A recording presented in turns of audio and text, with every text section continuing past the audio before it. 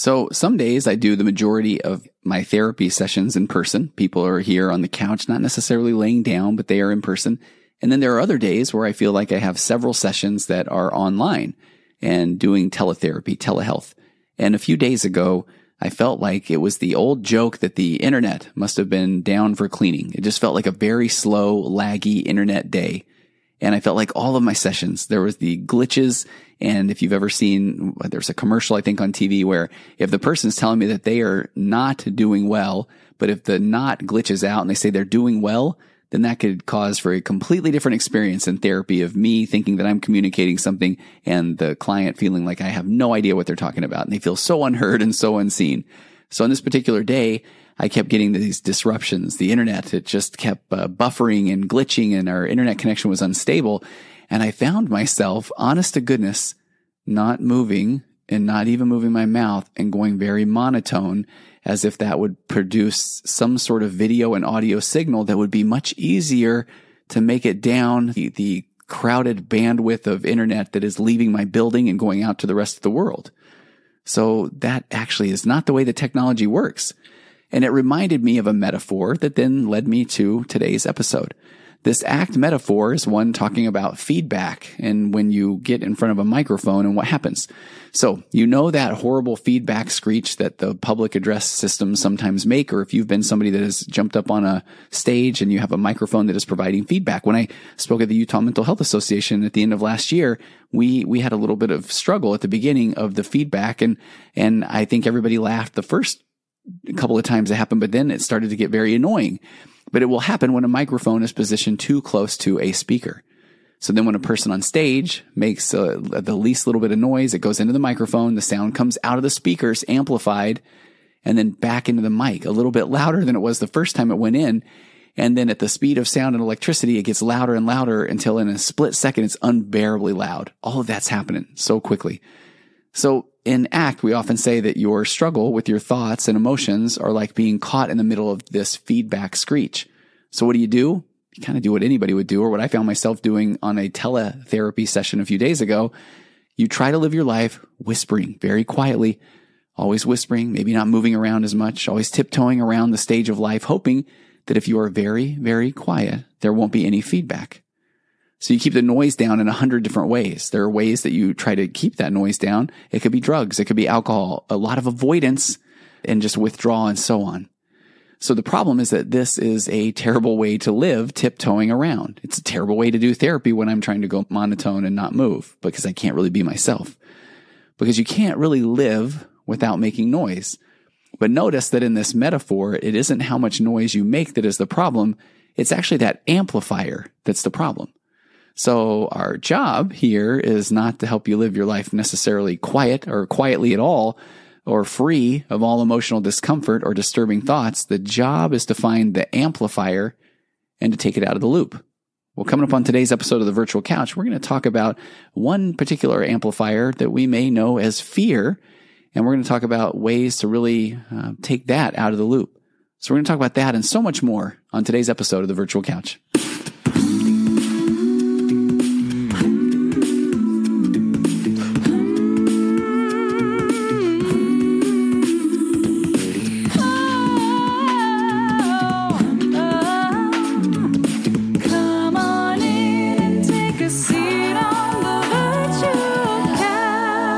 Hey everybody, welcome to episode 372 of The Virtual Couch. I am your host, Tony Overbay. I'm a licensed marriage and family therapist, and I was going to come on and I had this very dramatic true or false. Are you ready for a little quiz? Please answer true or false to each of the following statements. And then right before I hit record, I noticed that I was slouched over my desk. And if you're watching this on YouTube, you will see that I am not. I'm standing up straight. And I just had one of those moments that I think this is so indicative of the very basics, the very core of that we don't know what we don't know, that I would continue to lean over and I would put them so that the microphone was close to my mouth so that I would sound clear or as clear as possible in speaking in the podcast. And then I just looked over at the microphone arm and I turned it sideways a little bit, and then I moved the microphone to my mouth, and then I twisted the little knob that makes the microphone go tight, And 372 episodes later, now I'm much more comfortable in my chair. And here I have been leaning over the entire time and trying to figure out the best way that I won't get a sore back, or I won't fatigue over what a demanding job, right? Fatigue as I'm continuing to speak into a microphone. But I just think it's one of those funny things where I'm sure somebody else could have walked in here and said, hey, have you ever thought about moving the microphone arm, or maybe just tilting the microphone slightly up, because that's what the little hinge is for? And I could only imagine that I would have thought, well, how dare you? I'm the podcaster. This is what I do. But here's some radical acceptance that I could have done that a lot differently this entire time. So that is definitely a thing. But I am grateful for the opportunity to recognize and notice and self-confront and all those wonderful things. So let's get to the true or false quiz. And I did a similar episode many, many moons ago. And this is yet another one of those things that I love is sometimes I feel like, well, I did this episode 4 years ago or something similar, so I can't do it again, when in reality, I don't remember many of the things that I podcasted about 3 or 4 weeks ago. So if anything, this could be a good refresher, but I think this is a very important thing to be aware of. So let me take you through this true or false quiz. Are you ready? This is from the book, The Confidence Gap by Russ Harris, and it is honestly one of the books that I highly recommend above all other books that have to do with mental health, because it's about acceptance and commitment therapy. And even the title alone, I used to make light of, The Confidence Gap. I thought it sounded too motivational speaker-y, but the general premise is that we often think, when I am confident, then I will do this wonderful thing. But in reality, we may be putting off what it even means to be confident to do this wonderful thing that we want to do our entire lives. But if we know what that wonderful thing is that we want to do, then we actually have to do it in order to gain the confidence. Therefore, the confidence gap. So here's the quiz. Ready for a little quiz? Please answer true or false to each of the following statements. Albert Einstein was a below average school student. You only use 10% of your brain. And number 3, positive self-statements such as I will succeed or I am lovable are a good way to boost low self-esteem. Now, I figure if you are one who is overthinking, much as I do often when somebody presents me with a true or false, I'm trying to think, okay, is it just the obvious? Because I think that most of us have probably heard each one of these, that Albert Einstein was a below average school student, or that you only use 10% of your brain, or that these positive self-statements such as I will succeed or I am lovable are a good way to boost low self-esteem. So either those are true, and what's your point, Tony, or they're false, and what? I don't understand what's going on, or maybe it's a combo pack or a mixture of all of the above. But let me share from the book, The Confidence Gap. Russ Harris says most people answer true for most or all of these statements. And this is only to be expected. After all, countless books, TV programs, and articles on self-improvement tell you these things as if they were hard facts. The fact that we're told often is that Einstein did poorly at school, because the message that we are being told is that if Einstein could go on to such greatness despite his early failures, well, then you can too. So if Einstein was a bad student and now he's considered one of the foremost geniuses that ever walked the face of the earth, and if you didn't do so hot in middle school algebra, which I absolutely did not, then I may also achieve this greatness of Einstein.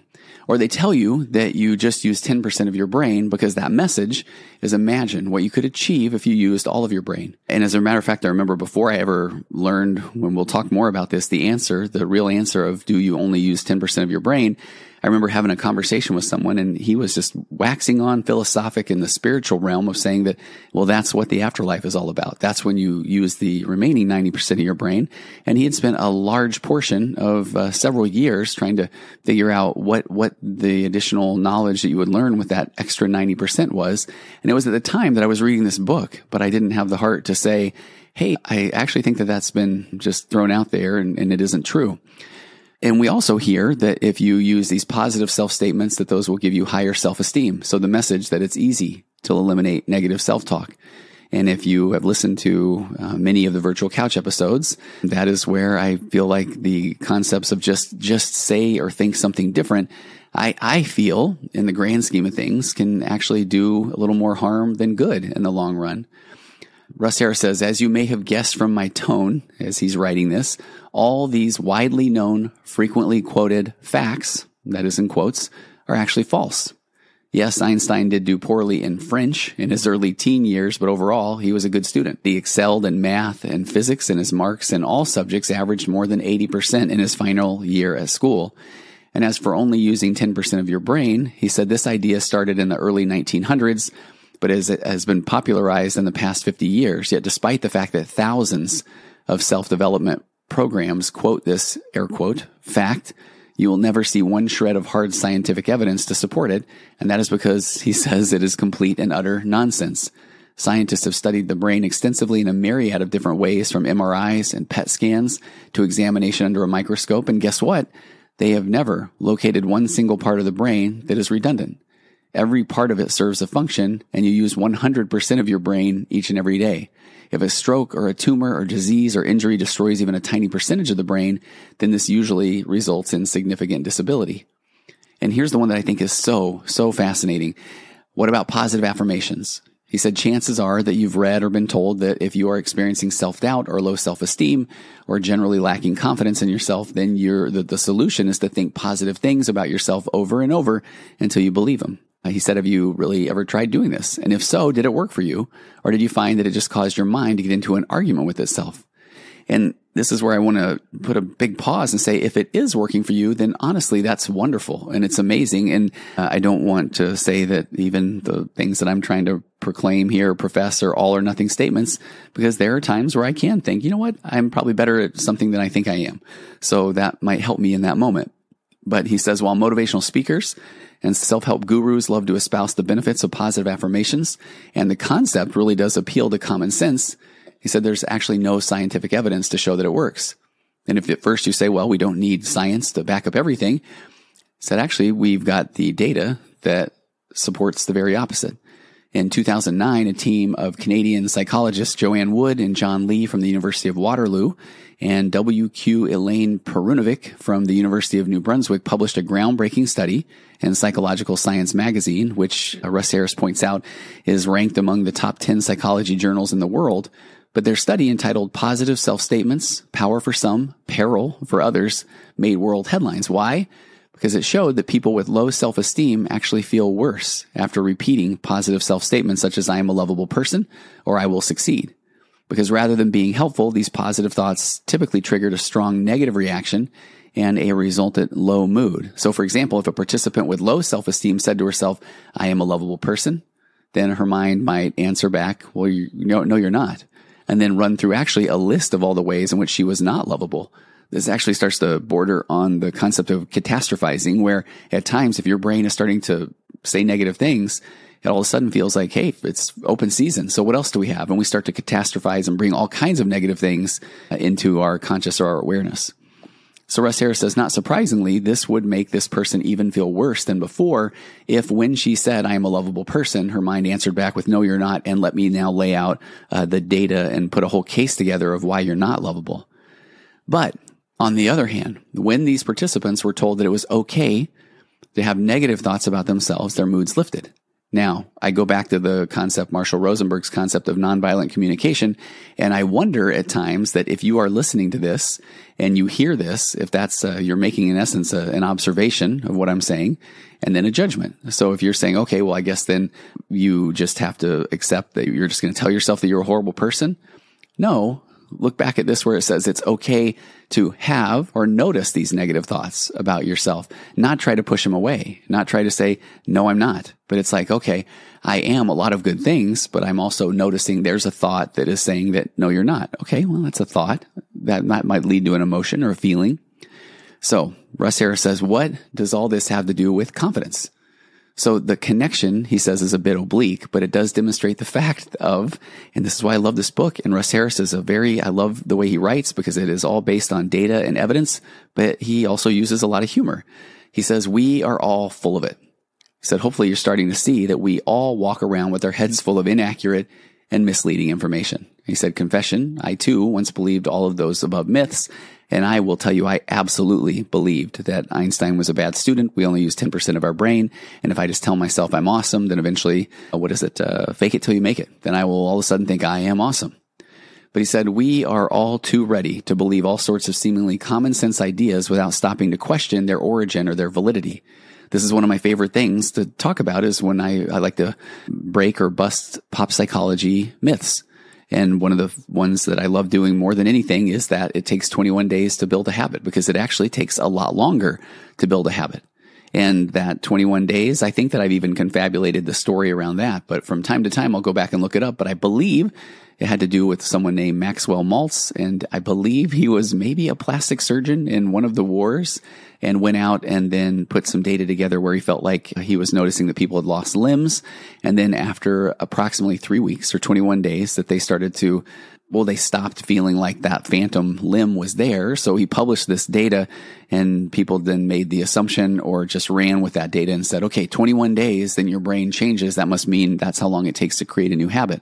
I spoke at a youth conference over the weekend and I heard someone espousing that, and 3 weeks later, 21 days later, voila, you've got a new habit. But as a practicing therapist and a human being in general, I often get people in my office that will say, and then I tried to do whatever it is. I tried to eat better. I tried to exercise. I tried to be more patient for 21 days. And I got to the 21-day mark and I had not changed. So therefore I knew the data was clear. I was broken, which it's completely inaccurate. It can take anywhere from 4, 5, 6, 7, 8 months or more to create a new habit. And the reality is we're going to continue to start to do something different. And then we will forget to do it. And then we will beat ourselves up and then we'll remember again and we'll think it's too late and we'll want to start on Monday or we're going to want to start next week or next month. And so that's all part of the human condition. But the more that we get back on that proverbial horse and do the things that we think are important to do, then over time, it will be a lot easier to do them. And eventually that will become part of what you do. So he's saying that it's important, though, to keep this in mind, that being aware of the validity of the origin of a lot of the things that we just take for granted. He said, as the great writer Mark Twain put it, it ain't what you don't know that gets you into trouble. It's what you know for sure that just ain't so. So with this in mind, he said, let's quickly review 4 widely held beliefs. And this is one of my favorite concepts. He's talking a lot about fear. One of the first ones is that fear is a sign of weakness, that fear impairs performance, fear holds you back, and therefore then confidence is the absence of fear. So if that is something that you have been told or felt or worried or wondered about, then I want to just bring some nice awareness to that as absolutely a myth. And this is part of what got me on doing this episode today, because a little bit of story time. So over the weekend, I had an amazing opportunity to speak at a youth conference in my area. And here is the funny part to me. I was asked to speak by a good friend, and it was a couple of months ago. So I was grateful to get that heads up, and I was able to put it on the calendar. But just the context that I was given, I assumed, because I get a chance to speak at a lot of events, and I thought this was what was often called a fireside, a youth conference, where I would do about an hour, maybe an hour and a half max during the evening in a setting where I've got all the people together. And I was going to talk about emotional and spiritual resilience, which is one of my favorite topics. I have a lot of data that I can pull from there. And then a few days before, I thought it would be good to figure out more about where I'm talking, what time I'm talking, and just maybe a little bit more about the environment or just more data. And I talked to my friend and he said, okay, yeah, so it's 4 1-hour workshops that you'll be doing throughout the day. The first 2 are I believe at 10 o'clock and 11 o'clock. Then there's a 3-hour break. Then you come back, you got one at 3 and 4. So all of a sudden, I'm not sure if I'm speaking for an hour on Saturday night or Sunday night turned into here's the full day Saturday. And it was going to be a lot of youth with a wide age range. And even more interesting is they would be in these groups of, I think, 6 to 8 youth. And there was a husband and wife couple that was with each group. So now all of a sudden, instead of just speaking to a large group of people, now I'm going to be in a classroom interacting with maybe 50, 60 people, youth and adults. And not that is going to change the content, but it's interesting when you can start to look at the couples that you're speaking to as well as the youth, because everybody is having this different experience. And sometimes I want to speak directly to the audience that I am working with. So the reason I bring that up is that did instill a little bit of fear. And I absolutely love speaking in public. I love it. I love it because I love the things that I get to talk about. Back in the days when I would tour the country or the world and speak at computer conferences, I enjoyed-ish the speaking part, but I honestly didn't even realize that I didn't know entirely what I didn't know about what I was speaking about. So in those situations, it was more about the opportunity to get up in front of a crowd and speak and try to share some things. But then I would always try to work in humor or giveaways or just try to make people feel alive or like they were having a good time for a moment. But now I get to do that as well as speak about these topics from the heart around mental health and emotional resilience and the spiritual resilience. But then finding out that it wasn't just going to be a 1 hour talk, that it was going to be 4 1 hour sessions, that I know that the way that those work is there will be questions that will come up, or there will be different groups, or I will be triggered. It can be such a strong word, but by even some of the people that I may know that are in there, even some of the kids that I may know, or I might know of their parent situation.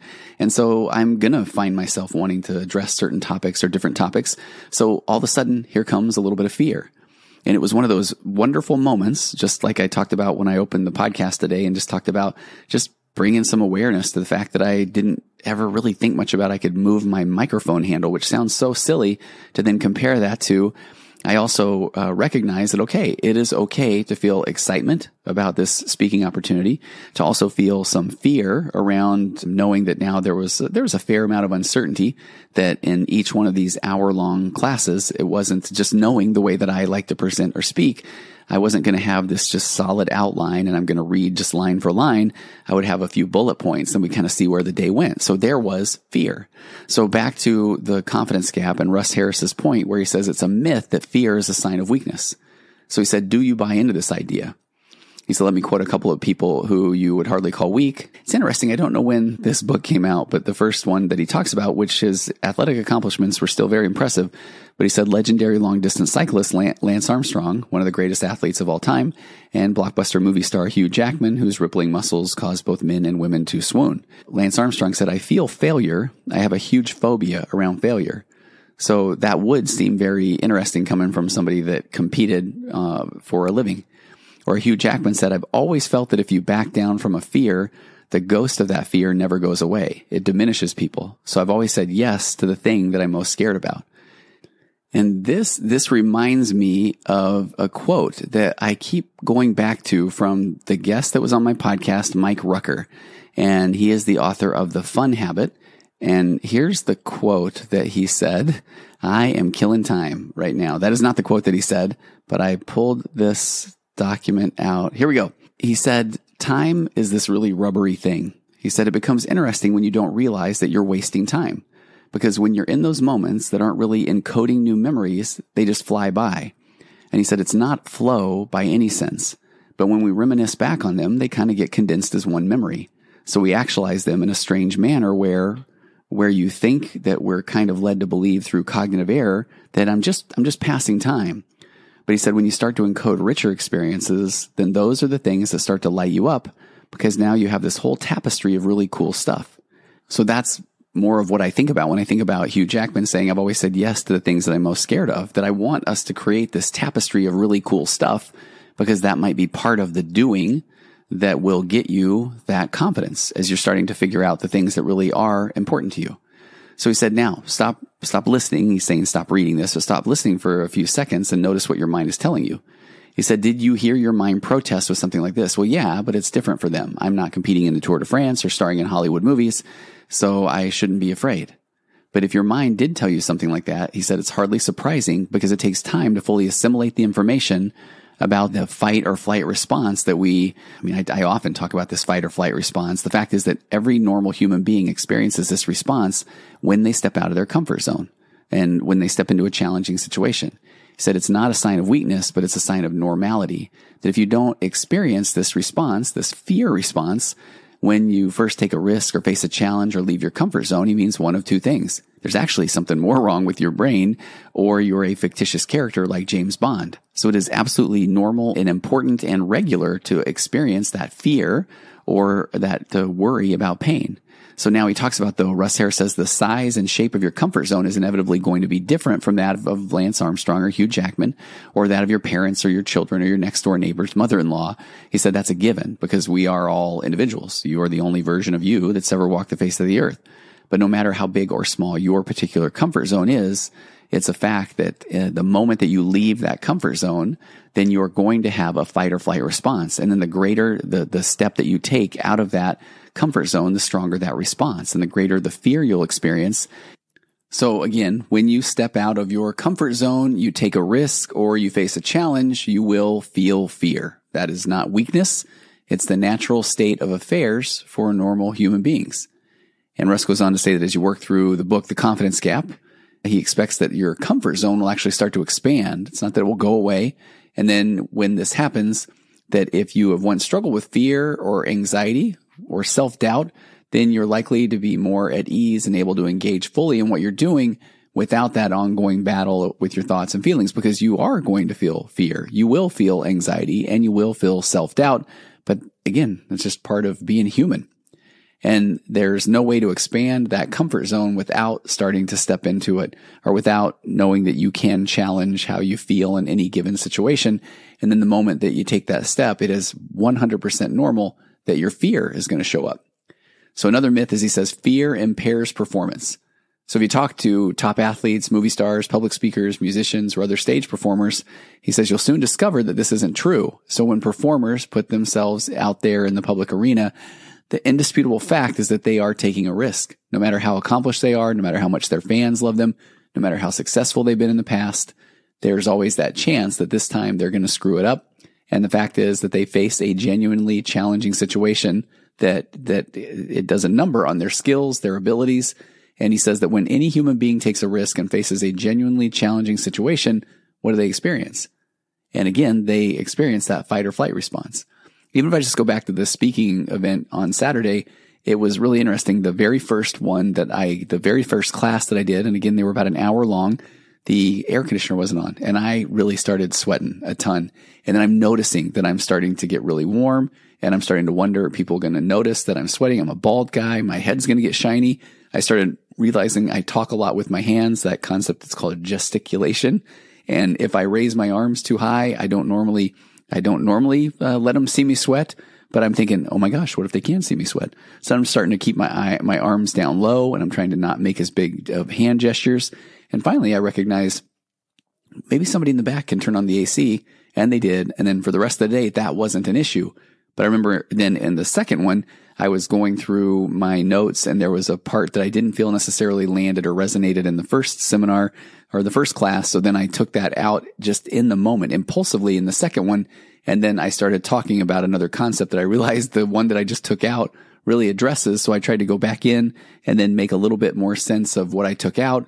But then I wanted to say, oh, what you don't even know that I took out is, but that wasn't something that would make sense. So it's really interesting that in any given moment, whether you're speaking or whatever you're doing, performing, that so much of that's going on is something that's happening for you, and the people that are watching or listening are not even aware that that is your experience. And I think that is a good example of that when, again, any human being is taking a risk and they face these challenging situations, they're going to have that fight or flight response, and that's perfectly normal.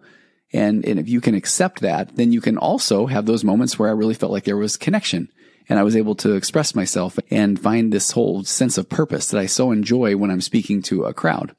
So he said, top performers rarely refer to this response, though, as fear or anxiety or nerves. They're more likely to call it being pumped, which is really funny because I noticed that. I thought, okay, I'm excited. Somebody had sent me a text, and when they heard that I was there, and they said, hey, really thinking about you and grateful that you're willing to put yourself out there for all of these, the youth. And I texted them back and I said, I'm so grateful to be here, and I'm excited. Let's go. And it was funny because I can look back on that now, and that was this adrenaline. And so that is nerves. That's anxiety. So it's being pumped, revved up, amped, having this adrenaline rush.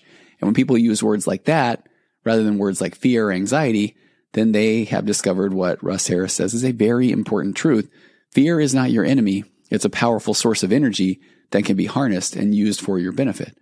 And this is where I'll say that one of the most powerful things, that not that means you have to become a public speaker, but when you really start to recognize that it's okay to have all of the emotions, excitement and fear and sadness and pain and joy, and you can have all of those human emotions, and that it's not an all or nothing thing, that then when you can have those in that very moment within a 50-minute and an hour-long class, then I had these moments of connection, I had these moments of fear, I had these moments of sweat and worried that I was pitting out. And I had moments of how long is this going to last? And I had moments of, holy cow, I'm not going to have enough time. And that, in that sense, then you are just being in that moment. In every moment, it can be good, it can be bad, it can be happy, sad, all of those different things. So he goes then to his final fear, or his myth, where he says, the myth is that fear holds you back. So he said it really is a variant of the last two myths. The story is that fear somehow holds you back from achieving what you want in life. And luckily that does not have to be the case. What holds you back is not fear, but it's your attitude around it. Again, accepting the fact that, oh, I'm going to be scared. I'm going to freak out. That the tighter you hold on to that attitude that fear is something bad and that you can't do the things you want until the fear goes away. That is such a key. That if I can take care and alleviate all the fear and all the anxiety, then I can do the thing. But no, I have to do the thing even though I'm going to feel some fear and some anxiety. If you are trying to get rid of the fear before you will then do this new whatever it is, then the more stuck that you're going to be. And he said, in fact, that very attitude, that fear is something bad, will not only keep you stuck, but it will actually increase your fear. And you get to beat yourself up and you get to say, what's wrong with me? And you get to be afraid. So that can lead to it can lead to this fear about your fear, anxiety about your anxiety, which leads to more fear, and then nerves about your nerves. And he said, indeed, this attitude plays a major role in all common anxiety disorders, from panic disorder to social phobia. So top performers, again, learn to accept their fear. They are going to be afraid. They are going to be nervous. And then they channel that into that performance. He said, however, occasionally a performer buys into the idea that fear is bad. And the moment that they adopt that attitude, then they develop stage fright. And it's interesting because I've worked with just a small number of professional athletes, and there was someone that I worked with that is a golfer, and they've done very well in the world of golf. And there's a thing called the yips, which is where you just have a little sudden moment where you pull your shoulder or your head up or whatever, and then you can miss a putt. And it was interesting because the person was trying to get rid of those yips so bad that they became so worried that what if it comes? What if it happens? I need to get rid of the yips. I need to hope that that's not going to happen. Where in reality, we got to a point where there was an acceptance that that may happen. And then the occurrence of them was less and less. So then in the acting world, it's that stage fright. Maybe in the professional sports arena, that could be the yips or missing free throws or whatever that could be. And all of a sudden, that fear starts to be a serious problem, a major obstacle, something that they really struggle with. And generally, the more that they struggle with it, the worse it gets. And he says that the simple fact is this: it is not fear that holds people back. It's their attitude toward it that keeps them stuck. Yeah, are you going to be afraid? Absolutely. Is something wrong with you? It is not. And you are going to be afraid, as well as many other things. He says some performers struggle with their fear so much that they even start taking drugs or canceling their performances, or both, hoping to make it go away. But this is futile. Eleanor Roosevelt, here's quoting Eleanor Roosevelt: "You gain strength, courage, and confidence by every experience in which you really stop to look fear in the face. The danger lies in refusing to face the fear and not daring to come to grips with it." I said that was the last myth, the previous one, but there's one more. The myth: confidence, then, is the absence of fear. The story goes that confident people don't feel anxious or afraid. And that, again, if you can tell, is simply not so. So the fact is that a challenging situation, even for the most confident people on the planet, they will still experience fear. However, when you know how to handle it effectively, it doesn't destroy your confidence. And this gives you the second rule, he says, of the confidence game. Genuine confidence is not the absence of fear. It is a transformed relationship with fear. So I hope that you can get this sense that we're getting back into that world of acceptance. And I did an episode a couple of weeks ago that if I am unwilling to have it, I will. Meaning that if I am unwilling to be afraid, then I am going to be trying to do all kind of things to manage my fear, which is going to cause me to be even more afraid of the situations that I am afraid that the fear will take over.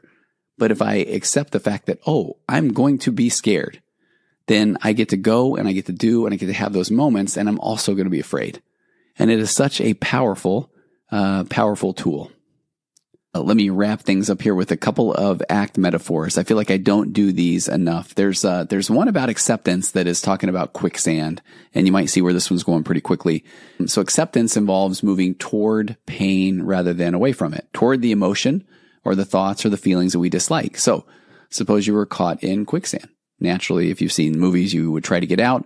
But if you try to walk or jump or climb or run, you just sink deeper, because you end up trying to push down on the sand. So if you struggle, if you wiggle or push with your hands or crawl, you sink in deeper. So often as people sink, then they get panicky and they start flailing about, and down they go. So in quicksand, the only thing that you can do is to create as much surface area as possible to lay out on the quicksand, getting in full contact with what you've been struggling with, but without more struggle. Full contact with the fear, full contact with the anxiety, and trying not to struggle. Here's one that I hadn't heard in a long time. and it's called Finding a Place to Sit. So picture that it's as if you need a place to sit. And so then you start just describing this chair, and you give yourself a very detailed description of the chair. It's a gray chair, it has a big comfortable cushion. It has this metal frame. It has these wonderful wheels. It's not going to scratch the floor. It's covered in this just very luxurious fabric. It's a very sturdy chair. All right. Now, can you sit in that description? No. I mean, obviously you can't. Well, maybe the description then wasn't detailed enough. What if I were to describe the chair all the way down to the atomic level? Then could you sit in the description?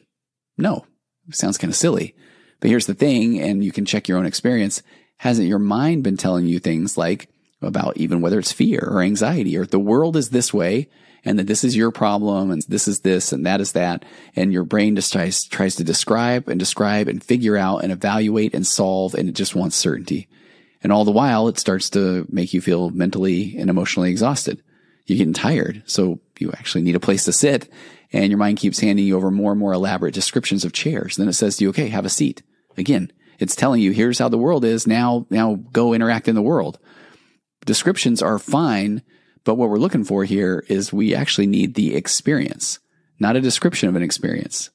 Our brain is continually telling us about descriptions of experiences, especially around things like fear and anxiety.